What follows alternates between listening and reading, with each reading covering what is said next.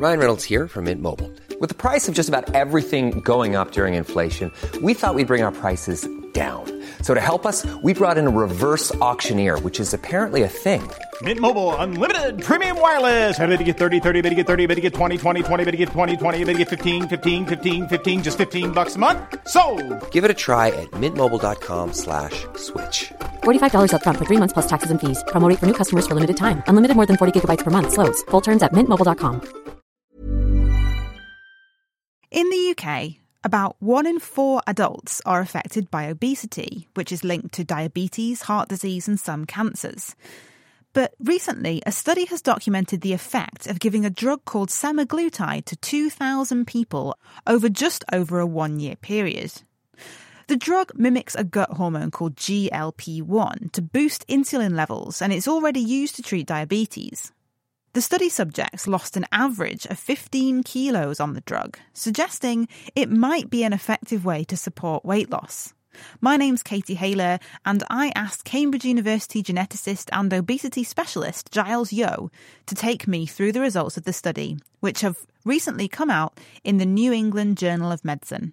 We now have a once weekly injection which can, at least from the trials, get on average 15 kilograms of weight loss over the period of about 15 months with very few side effects. The earlier versions of this drug are currently available in a once daily injection. The key here is to jump to once weekly, which makes it more palatable, pun intended, for whatever molecular reason. This particular molecule is more effective, sticks around the bloodstream longer to signal to the brain to get you to eat less. It's not new biology, but it's a new formulation of this particular class of drug that has made this such a game changer. What did the scientists actually do in this clinical trial? Just around 2,000 people were recruited. 2/3 were given the weekly injections of this drug called semaglutide, and 1/3 were given the placebo, but all participants were given dietary and health advice. So this was a randomized control trial. What kind of dietary and sort of lifestyle advice are we talking about? Because that phrase covers a lot.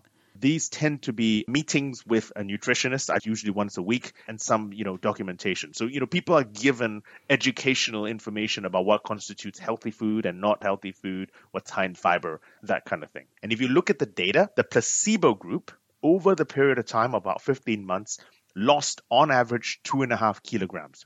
Whereas the treatment group lost on average 15 kilos of weight.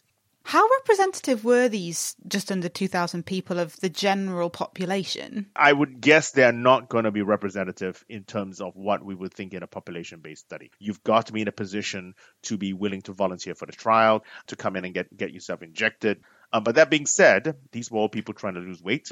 Whether or not it's representative of the population genetically or not, at least from the biological perspective, there is no reason to imagine why, on average, most people won't respond to this treatment. And did it actually work for everyone who had the drug? Did everyone lose more weight than the control group? So I think some people lost very, very little weight, whereas other people lost stones and stones of weight. And so what we're looking at is an average in which there is a range of responses. Now, are there going to be individual biological genetic differences which indicate, am I going to be more or less responsive to this particular drug? I think undoubtedly the answer is going to be yes, but we can now do the genetic study to try and identify who's going to be more or less responsive to this particular drug. What is the drug doing? The source molecule, GLP-1, is a gut hormone. And most gut hormones make you feel full. This is their natural role.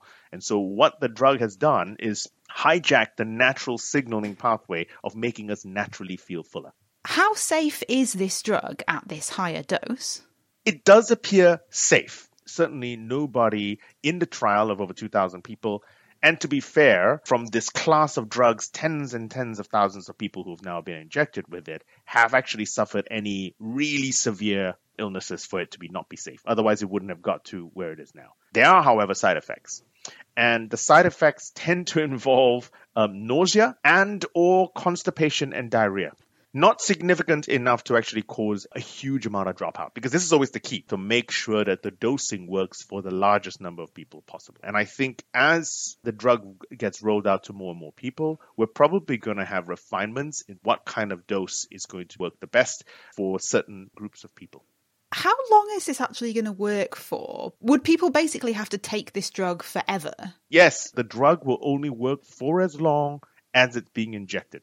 You have to consider this drug sort of like going on a diet. And if you stop your diet, the weight will come back on.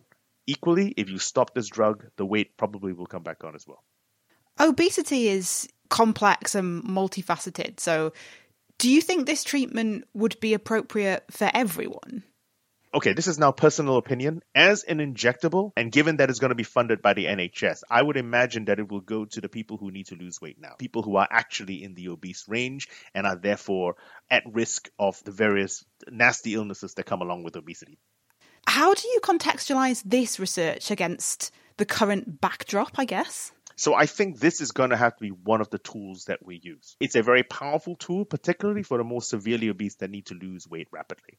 This does not take away from the other tools available in our arsenal. I think we are also going to have to fix the food environment we live in. And we are also going to need to tackle the sticky situation of privilege, of poverty. We know that certainly in this country, in North America and Europe, decreasing socioeconomic class is tightly linked to increased risk of obesity and other diseases. That was Giles Yeo from Cambridge University.